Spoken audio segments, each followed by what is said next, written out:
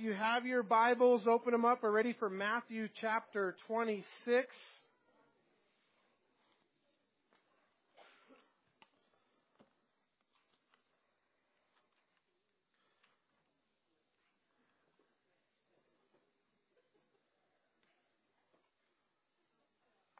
All right, will you guys join me as we pray? Father God, we come before you and we thank you, Lord Jesus, so much for this day, God. And Father, as we open your word to really one of the most important parts of the Gospels, Lord, the place in the Scripture, the place in history, Jesus, where you gave your life for us. Lord, we know that this day and this hour that we're studying, Father, is one of the darkest times in all of human history, and one of the most evil things took place in this chapter we're about to read. And yet, Lord God, you defeated all of that. Jesus, you conquered sin and death. And Father, we give you glory and honor. And Jesus, we ask that the impact of what we're reading about today would really motivate our lives. We know, Jesus, that we're motivated by our love for God.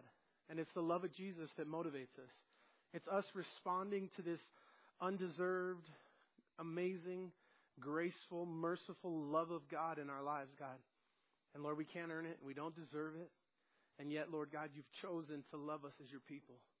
And so, Jesus, I pray today that as we read the Word of God, that each one of us would understand and grasp what was taking place in the life of Jesus to say that I love you. And God, we give you glory and honor in Jesus' name. Amen. The Bible says that the heavens declare the glory of God. That means that in the Psalms, that when you see the mountains and when you see the most beautiful majesty that the world has to offer, you can see those things. And the Bible says that that's testament of the glory of God. It's testament that number one, God created. And I don't care what people's beliefs are or systems are. The Bible says that you can't deny creation when you see the beauty that God created. You know, we appreciate things like Rembrandt and certain paintings and things that make it through the century as art and value. Where I came from was in the high desert of Southern California. And we sat about 4,000 feet and we looked back to the west where the sun was setting. And to our west were the rolling mountains of Big Bear and San Jacinto and sometimes White Top. And the desert, when I moved to the desert, they told me, oh, the desert is beautiful.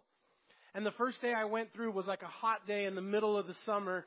And it was like cactus and dirty shrubs and brown. Everything was brown. And I'm driving through the desert thinking, whoever told me the desert was beautiful bumped their head, because there is nothing beautiful about this desert. And then as I lived there for the next 18 years of my life, the beauty of the desert comes in the horizons. It comes in the sunrise and the sunset. And I'll tell you, there is no more beautiful place on all planet Earth to be in the middle of the summer when it's 10 o'clock at night and it's 75 degrees and there's a cool breeze and you look up and you can see every star in the sky. We hosted a festival every year called the Starry Nights Festival. Teams would come from Japan and China and all over Australia. And every year they come together in Yucca Valley, California, of all places, in October to do stargazing because it's a desert, dry desert, which means it's a dry climate, so you don't get all the cloud cover. But you cannot believe what a real star looks like, sky looks like when you can see every star. It's so powerful. And the Bible says that declares the glory of God. And you can look at that and you can just, in your heart, that there's a creator. In your heart, that God painted a beautiful picture. One of the most beautiful things that, before that I seen in my life, I spent 2 summers in Alaska working. And some of the views in Alaska, I was in the Valdez area of Alaska, and I can't do it justice. But these big, huge mountains, snow-capped. And they're green as green gets because it's like wet there all year round, almost like a tropical forest. And every part of these mountains, there's these waterfalls that come down just right down the side of the mountains in all kinds of different places. They're green and beautiful, and there's life there, and just one of the most beautiful sights to behold. And again, when you see that, and you see those types of things, the Bible says that these things declare the glory of God. I want to tell you something, that no matter how beautiful a scenery gets and how amazing those things are that God paints for us, pictures He paints every day, Picasso gets credit, and he painted a couple cool paintings, and yet every morning and every night all over the world, God paints the most beautiful paintings that anybody's ever seen with his hand in beauty. And when we see those things, the Bible say they declare the glory of God. But I want to tell you what we're going to see today, it declares the love of God. Because as beautiful as those things are, the one thing they don't tell us and they can't tell us is the love of God, that God loves you. We know there is a God. We know that God is glorious in majesty and all-powerful when we see His creation. But it doesn't speak of His intimacy and His personality and who He is. In order to see that, we have to look at a picture we're going to see today of Jesus on the cross. And the picture that God painted to tell you and to show you that He loved you is His Son, beaten beyond recognition. The Bible says it hid, as it were, our faces from Him. Have you guys ever looked at a broken leg or ankle or bone and you see it and you take your eyes off because it's hard to look at? That's what the Bible said the people that saw Jesus on the cross would do. They said that His face was beaten beyond recognition. One of the things that happens when you take a lot of trauma to your face is that your face becomes black and blue and it swells. They ripped Jesus' beard out of His face and they spit upon Him. He would not have been. He would have been hard to look at. And as pretty as the pictures are that we paint on the canvas and on the movies of Jesus hanging on the cross with a crown of thorns and some sweat and a few drops of blood coming down, and not really what happened. But that's the picture that we look to because it was the love of God that was on display. And the Bible says that He who knew no sin became sin so that you might become the righteousness of God. Come on, somebody. Wake up on a Sunday morning. You got to let that sink in. Seriously, think of that. You know, the Bible says Jesus, listen, this is one of the things the Bible says about God. Now listen, you have to understand, right? Jesus existed before Bethlehem. You all understand that, right? That Jesus wasn't created or born in Bethlehem. Jesus came out of heaven and He became a man. He became like you and I. And there's a Greek word the Bible tells us that Jesus did. The word is kenosis. It means in English that He emptied Himself. So there's no doubt that Jesus emptied Himself. The Bible is very clear. If there's any debate, it's what did Jesus empty Himself of? But the bottom line, the Bible says that Jesus was in His kingdom in heaven where He's the Lord. The Bible says when the angels see Him, they spontaneously burst out into worship and say, "Holy, holy, holy is the Lord God Almighty who was and is to come." Can you imagine? You know, I've shared this before. I've taught this before. And I said, men, imagine if how would your house be? Check this out, man. When you walk through your house, when your wife sees you, she stops and she goes, "Oh my! Holy, holy, holy beauty! Behold!" And then you're like, you know, and then she goes in the other room and she comes back a little bit later and again she sees you and she just like tenses up and just, "Oh my! Handsome, handsome, handsome!" Or whatever. And every time she can't help herself but to react to you, to who you are. And that's what Jesus has in heaven. That's who He is in heaven. The angels don't do it on purpose. They just see Him and they spontaneously just, He's God. He's in His glory. And the Bible says they just spontaneously combust into worship when they see Him. They say that the Bible says that Jesus was, you know, He was a king in heaven. He was rich. He had a palace or whatever a God in heaven has. And it says that He became poor so that you and I might become rich. Amen. Amen. You know what I say about that? I say, who does that? How many of you become poor so that somebody else might become rich? How many of you leave a kingdom how many of you become sin so that somebody else might become the righteousness of God? And Jesus, He leaves heaven and He takes on flesh. And the very things that He created we use to curse Him, to torture Him, to beat Him. You know, the spit that they spit upon His mouth, upon His face when they ripped His beard off and spit loogies on His face to humiliate Him. He created that spit. The nails that they used to pound into His hands and His feet, He created those nails. I love the song. It's a popular worship song. I'm sure you guys are familiar with it. And it says, God died on a hill he created.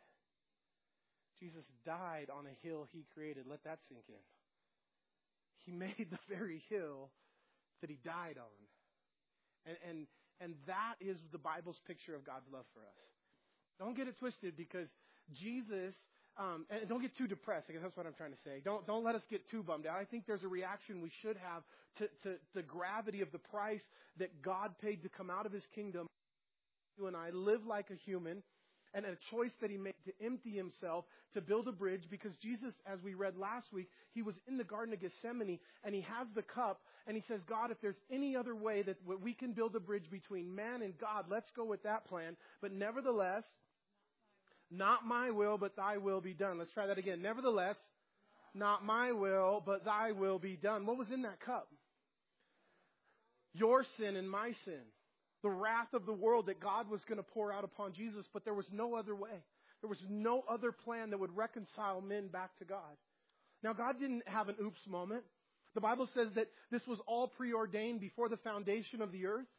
That God knew there would come a day where Adam and Eve would sin in the garden and men would rebel, and the very people that he created for his pleasure and for fellowship and for communion, that they would rebel against him and they would sin. And being a holy God and having a holy kingdom and a holy heaven, that the sin would not be allowed in the presence of God. And so he said, I'll come up with a plan, and I will redeem these people back to me. I'll make a way so that they can be seen as righteous as I am, as rich. And he who knew no sin will become sin, so that you might become the righteousness of God, and that we could become righteous in God's eyes. And so God laid out this plan. Now, one of the ways that we know that Jesus himself is God in the flesh and nothing less, and again, if you, no matter where you end up, where you came from, where you are, there's one common denominator outside of what's biblical truth. And in every ism, schism, cult, opposite of truth that's out there, they have one first goal. You have to take the position of Jesus, and you have to knock him down just a little bit. It doesn't matter how far down the rung you knock him, as long as you take Jesus off the very top rung of being God himself, and you move him down a little bit, then it's okay. The cults are happy because they've accomplished what they've done. But listen, never make that mistake. It's a matter of heaven and hell. It's a matter of life and death. It is the one thing that's a separating issue between us and other folks. Because who Jesus is so important to get that right. Jesus is God himself. Now listen, if God made a plan to save you and I, and he sent his son who's not God, let me paint a picture for you of what this creates for the God that we serve. Now, as we sit here, let's say, just stick with me for a minute. It never happened because you guys would all shoot him when they got to the door. I understand that. But let's say a terrorist comes in here. He runs in here. He's sweating and he's screaming. And he throws a grenade out here in the middle of the floor. And you all panic and freeze. But not me. I jump into action. And I run in the back where my oldest son is sitting. And I grab him. And I run him up. And I throw him on the bomb. And then I get out of the way. And boom! You all look at me like, wow, you just saved our lives. But you murdered your son. Am I a good father? What kind of father am I? Thank you. I'm terrible. I'm not a good father. Because what does a good father do? What does a good father do? He jumps on it himself. He takes it himself, right? Yeah, I wish we could just throw it away. But, if I have to make a decision, I'm terrible if I put my son on the grenade. But if I jump on the grenade, listen, if Jesus is not the very God of heaven, and God sends his son Jesus to die this miserable, terrible death upon a cross, he's not a good father. The only way that it makes sense, the only way that it works is that God himself, Jesus, in the form of a man, has to come and jump on the grenade himself. And God sends his son Jesus to die on a cross for our sins. And on that day, check this out. Jesus defeated sin and death. Jesus, amen. Jesus conquered sin and death. What'd you guys do today? I ate a donut. I got my butt out of bed. All right, let's do something. Let's read some scripture. How about that? So, what we see today again is a march to the cross. We're not going to get quite to the cross today. But we're going to march through and see the process of Jesus dying on a cross. And again, his death on the cross is God's picture of love for you and I. God absolutely loves you. You know, I say this so many times, and I want to stress it again. Listen, it's the love of God in your life that motivates you. It's the love of God when you receive it, when you accept it. It's what changes your life. You know, the good news. Listen, the gospel has to stay good news. The very word gospel means good news. And so many times we take the gospel and we make it not good news, or we say, you know, we don't want to be afraid to tell people that their lives are in sin and people are living in sin, and we can't be afraid to preach against sin because it doesn't help people. But listen, as long as we keep it in the context that God's grace is bigger than your sin, that God's grace can conquer your sin, that God's grace will forgive your sin, that God's grace will trump your sin.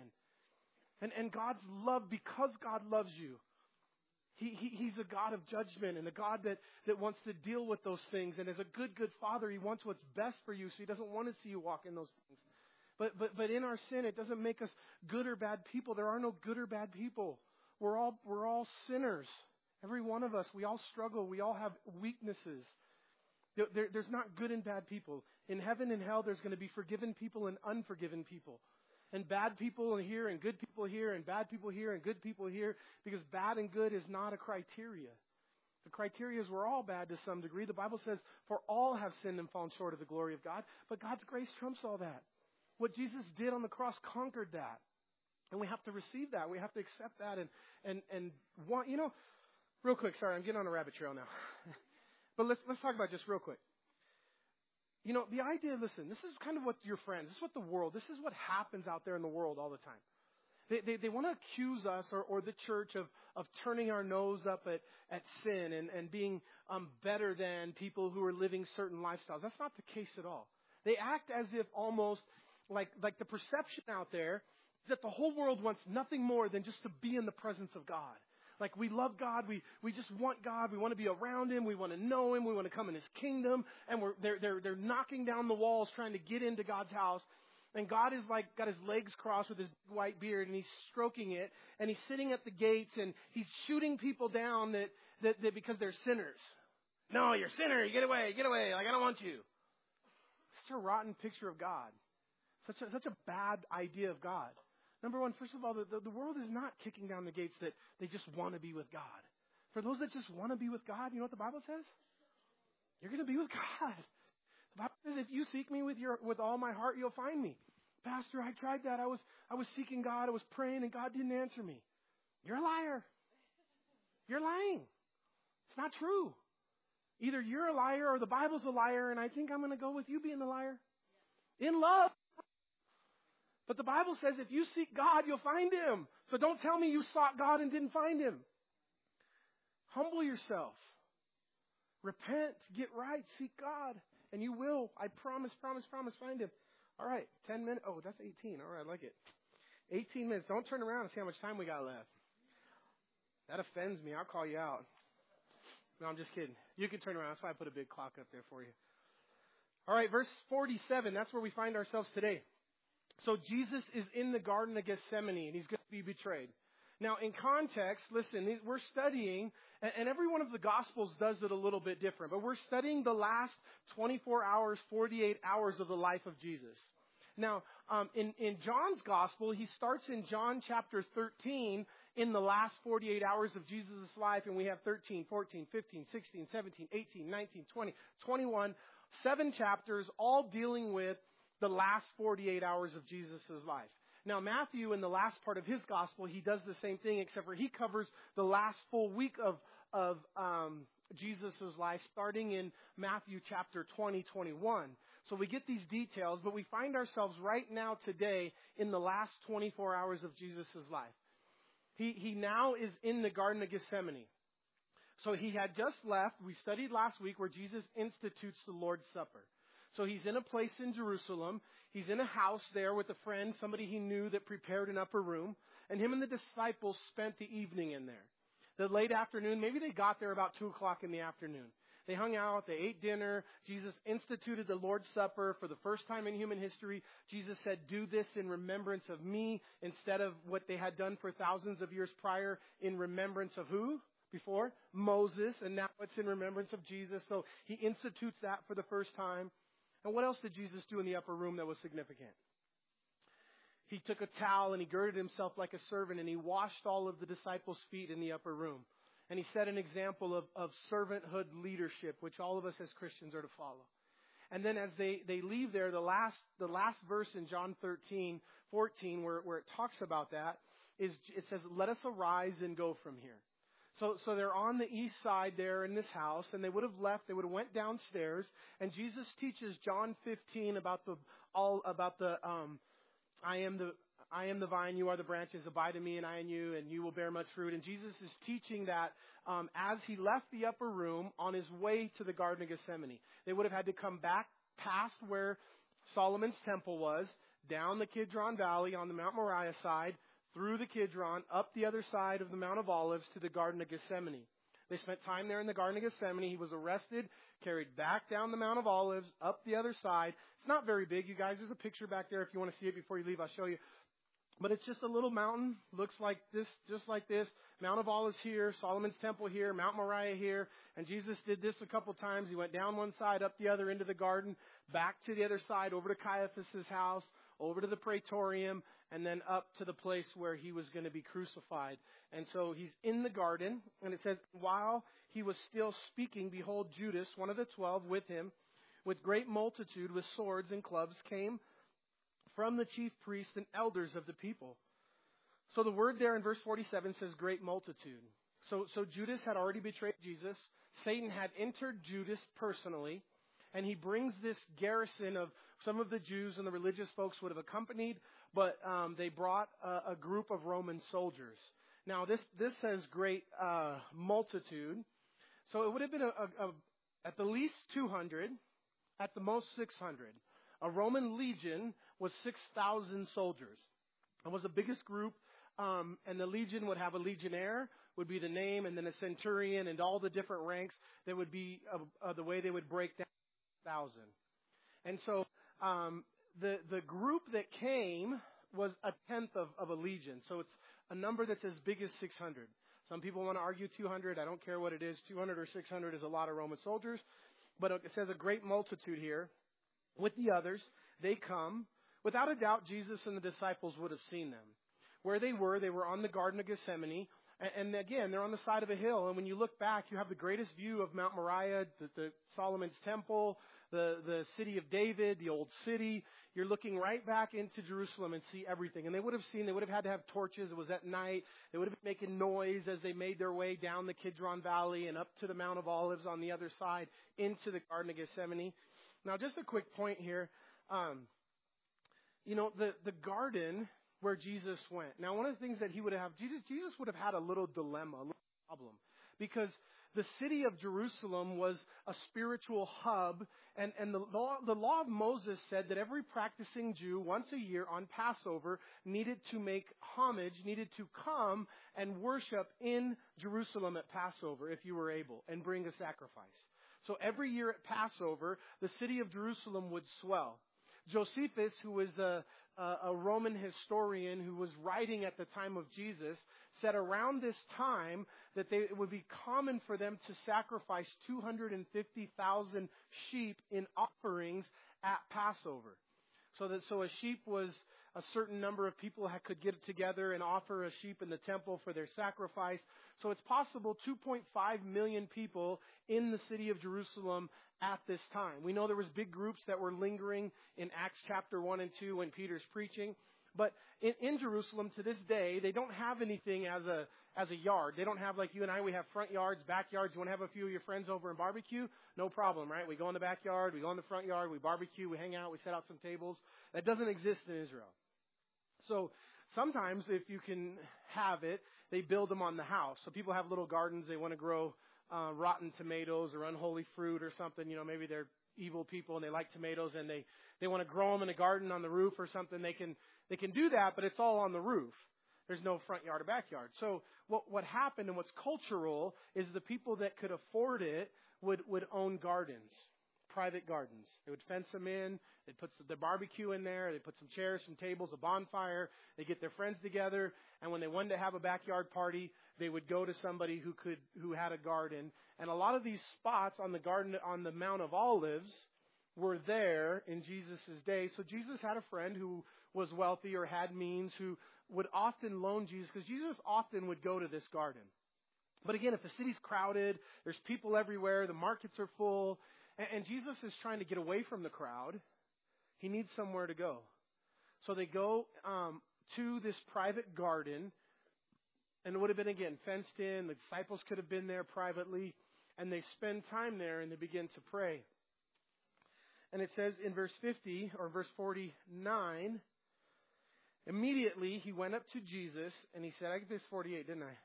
And now the betrayer had given them a sign, saying, whomever I kiss, he is the one, seize him. And immediately he went up to Jesus, and he said, greetings, Rabbi. And he kissed him. Now at this point, Judas Iscariot had already been filled with Satan. Greetings, Rabbi. How evil. I'm making fun of it, but really, honestly, this is one of the most evil points in human history, really. Because the Son of God is about to be betrayed with an evil kiss. And even this word here, there's two different words. You know, a kiss, to greet one another with a kiss is very common in the world today. My brother-in-law, my sister married a guy from Brazil. His name's Eugenio Basil. And I love my brother-in-law to death. He's an amazing person. He's from Brazil, born and raised in Brazil his whole life.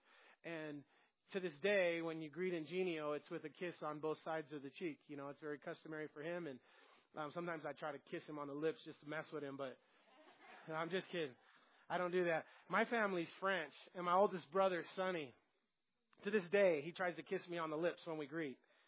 And I'm like, it was cool, dude, for a minute, but you got to calm down. Like, yeah, so French people, my dad's family, they all kiss each other on the lips, but it's customary, right? You see that where people greet on one side and they kiss, and that's what it says in the first part of this. And the second part, when it says that Judas kissed Jesus, there's a different word for kiss. It's not that friendly greeting. It's a demonic. It's a lingering. It's evil. This moment in history when the devil himself, who is inside of Judas Iscariot, betrays the Son of God with a kiss. And then it says, but Jesus said to him, friend, why have you come? And he said, and they came and laid hands on Jesus, and they took him. You know, the other gospel, he tells him, you know, Judas, what you've come to do it quickly. And he says, friend. He calls him friend, almost continuing. We studied last week where Jesus was continuing to reach out to Judas to give him opportunities to repent and not have to go through with it. And all the way up to the last moment, Jesus gave Judas the opportunity to not go through with what he was about to do. And then in verse 51, it says, suddenly one of those who were with Jesus stretched out his hand and drew his sword and struck the servant of the high priest and cut off his ear. So who was that, verse 51? Peter. The other Gospels tells us that was Peter. Now, number one, I'm going to tell you something about Peter. In order for him to take his sword and cut off the servant of the high priest, a kid named Malchus's ear, Peter had to have had a sword, which means Peter would have carried a sword underneath his whatever they wore, cloak, tunic, and it wasn't for cutting apples. It was a weapon. So even after walking with Jesus for 3 years, Peter still carried his weapon. And maybe it's cultural and customary and those things of the day, but at the same time, Peter has this sword.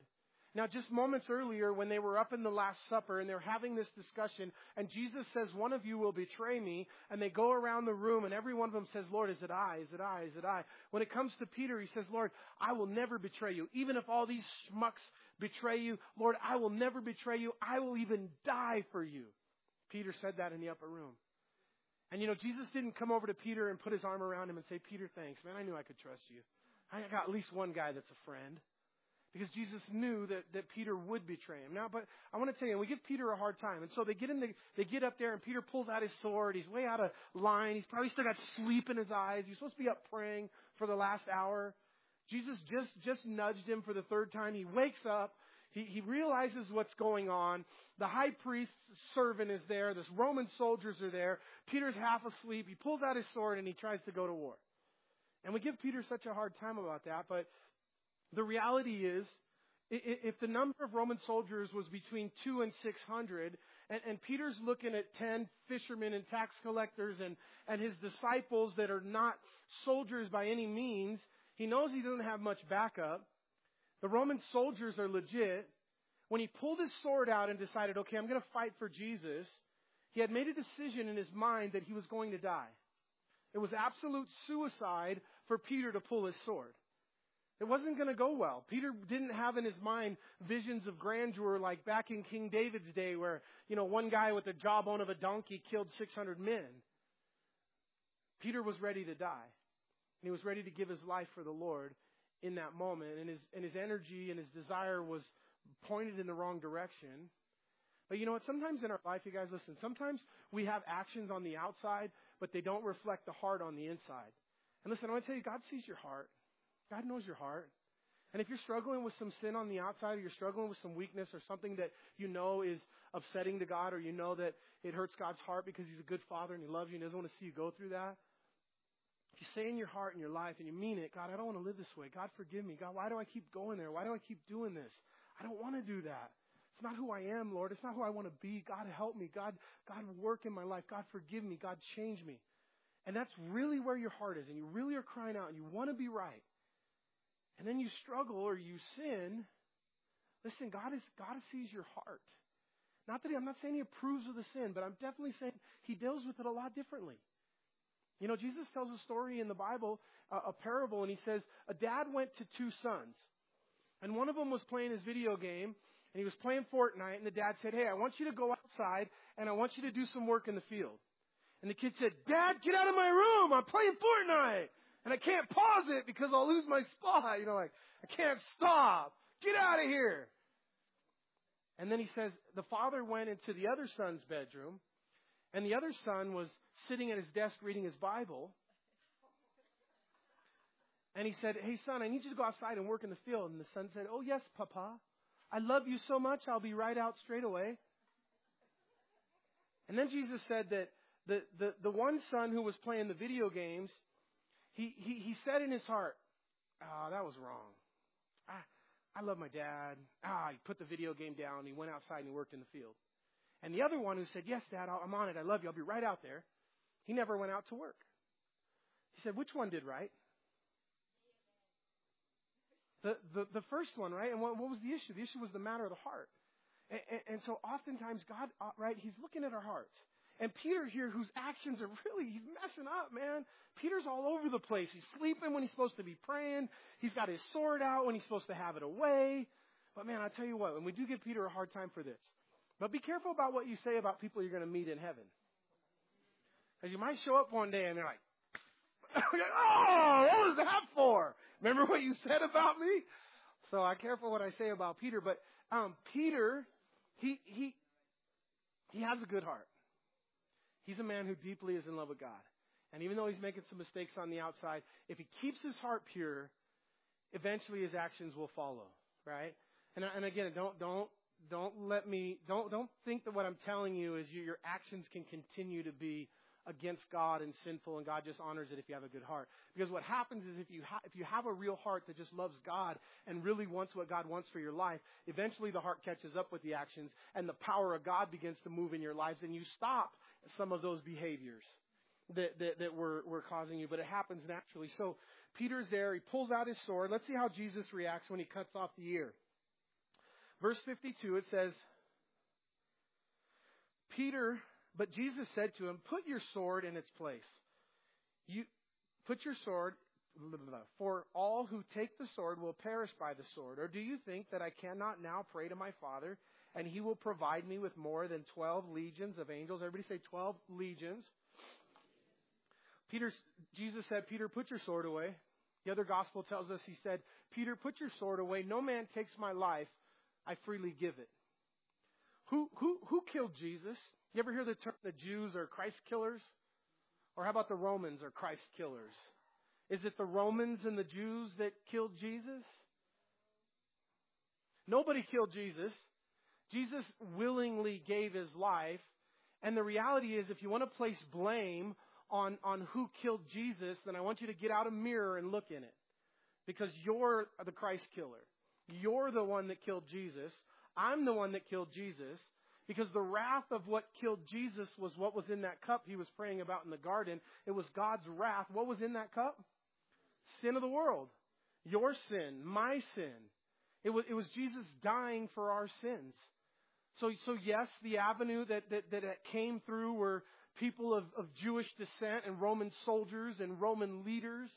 But the Romans and the Jews didn't kill Jesus. Nobody killed Jesus.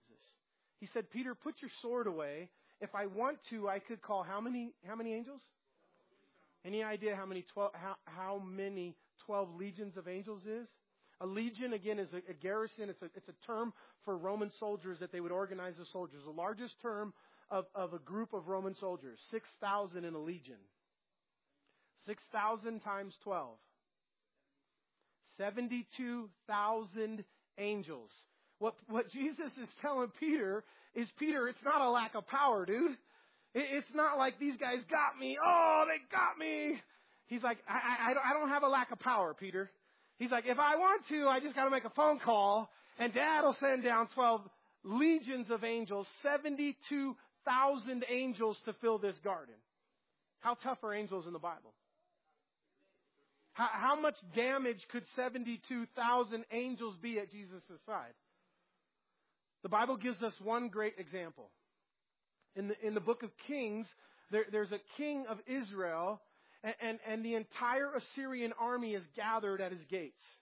And he steps out on the wall and he overlooks, and as far as he can see, the Assyrian army is there for battle, and they're getting ready to come through.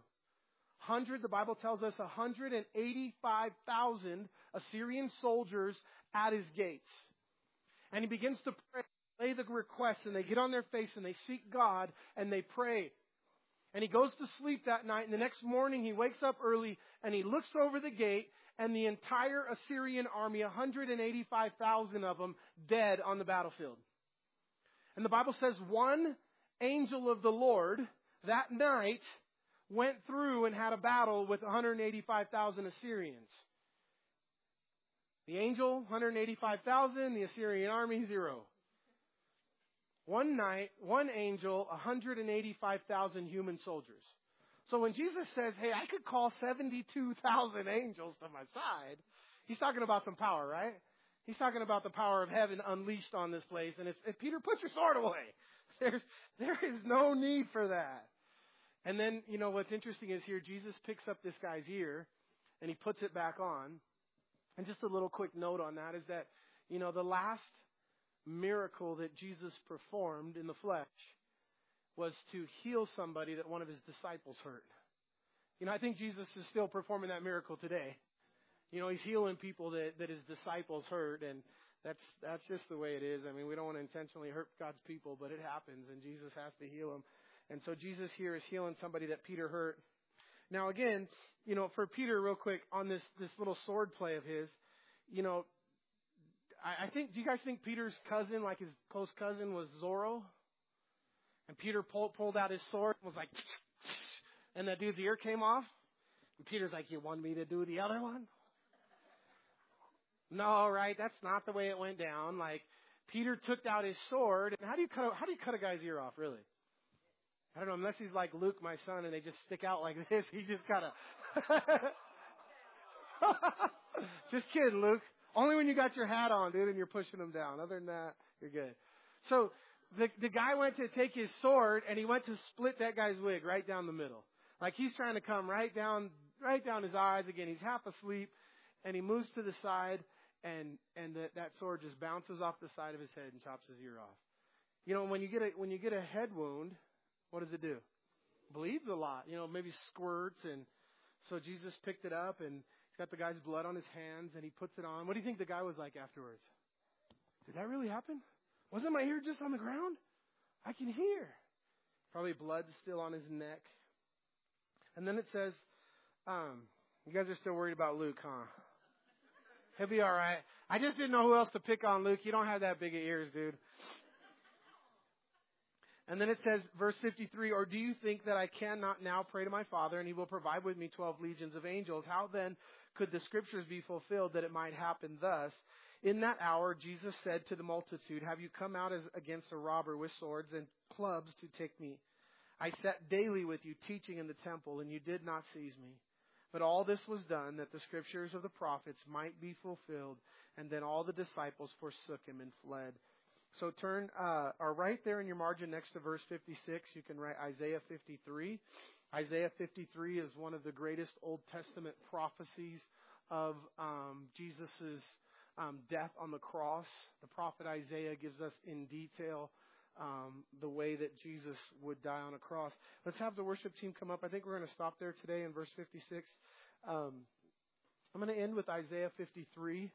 I'm going to share with you guys what it says. It says, in describing the death on the cross that Jesus was going to pay, it says, "Who has believed our report, and to whom has the arm of the Lord been revealed? For he shall grow up before him as a tender plant, and as a dry root out of the ground.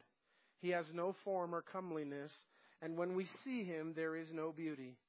You know, Jesus was an ordinary man. He would have looked in his day very common, very who he was. You know, if Jesus, as some people think, was 10 feet tall, then Judas Iscariot would not have had to kiss him, right? He just would have told the Roman soldiers, "Hey, get the big guy."